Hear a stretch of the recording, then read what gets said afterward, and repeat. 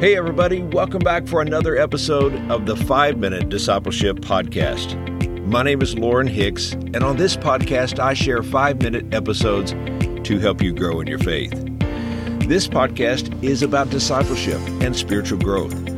It's my prayer that these short episodes inspire you and encourage you to be a fully devoted follower of Jesus Christ.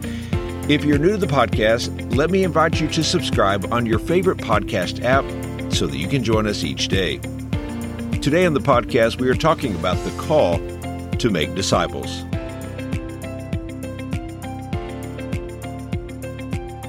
A decade ago, they did not know the name of Jesus. Hidden in the mountains of Mindanao in the Philippines, the Banwayong people had little contact with the outside world.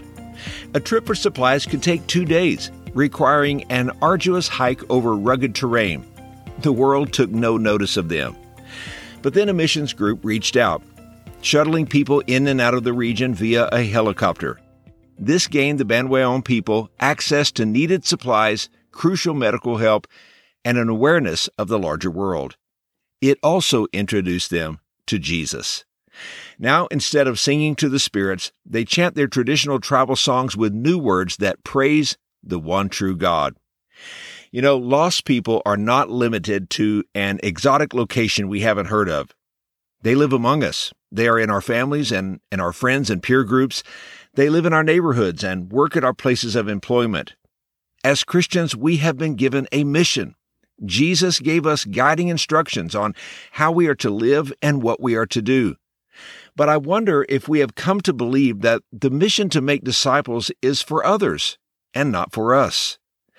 Jesus said in Matthew chapter 28, verses 19 and 20, "Go and make disciples of all nations, baptizing them in the name of the Father and of the Son and of the Holy Spirit, and teaching them to obey everything I have commanded you. And surely I am with you always to the very end of the age." We call these verses the Great Commission. They are Jesus' final instructions to his followers. These words were not given to churches or organizations because such institutions did not yet exist. These marching orders were given to people, individuals, those who are followers of Jesus. Today it seems as if maybe we have forgotten our mission.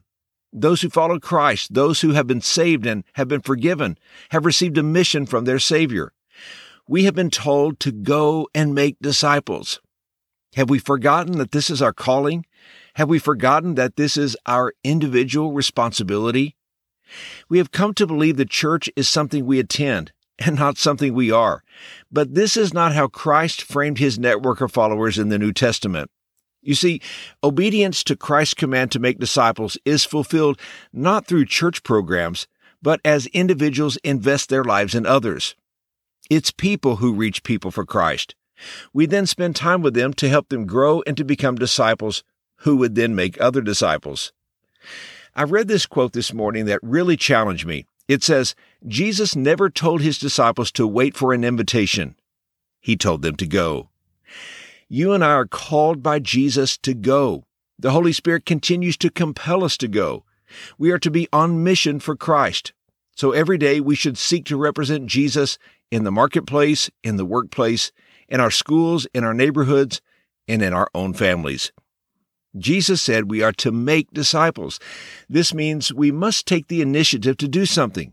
We must speak up. We must invest our lives in building relationships with those who do not know Christ. We must give of our time to share Jesus and to help them grow into his disciples.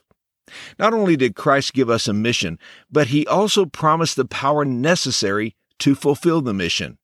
He said in Acts chapter 1, verse 8, "But you will receive power when the Holy Spirit comes upon you, and you will be my witnesses in Jerusalem and in all Judea and Samaria and to the ends of the earth." And here's today's challenge. We must recognize that Jesus' Great Commission is personal. It was not given to organizations.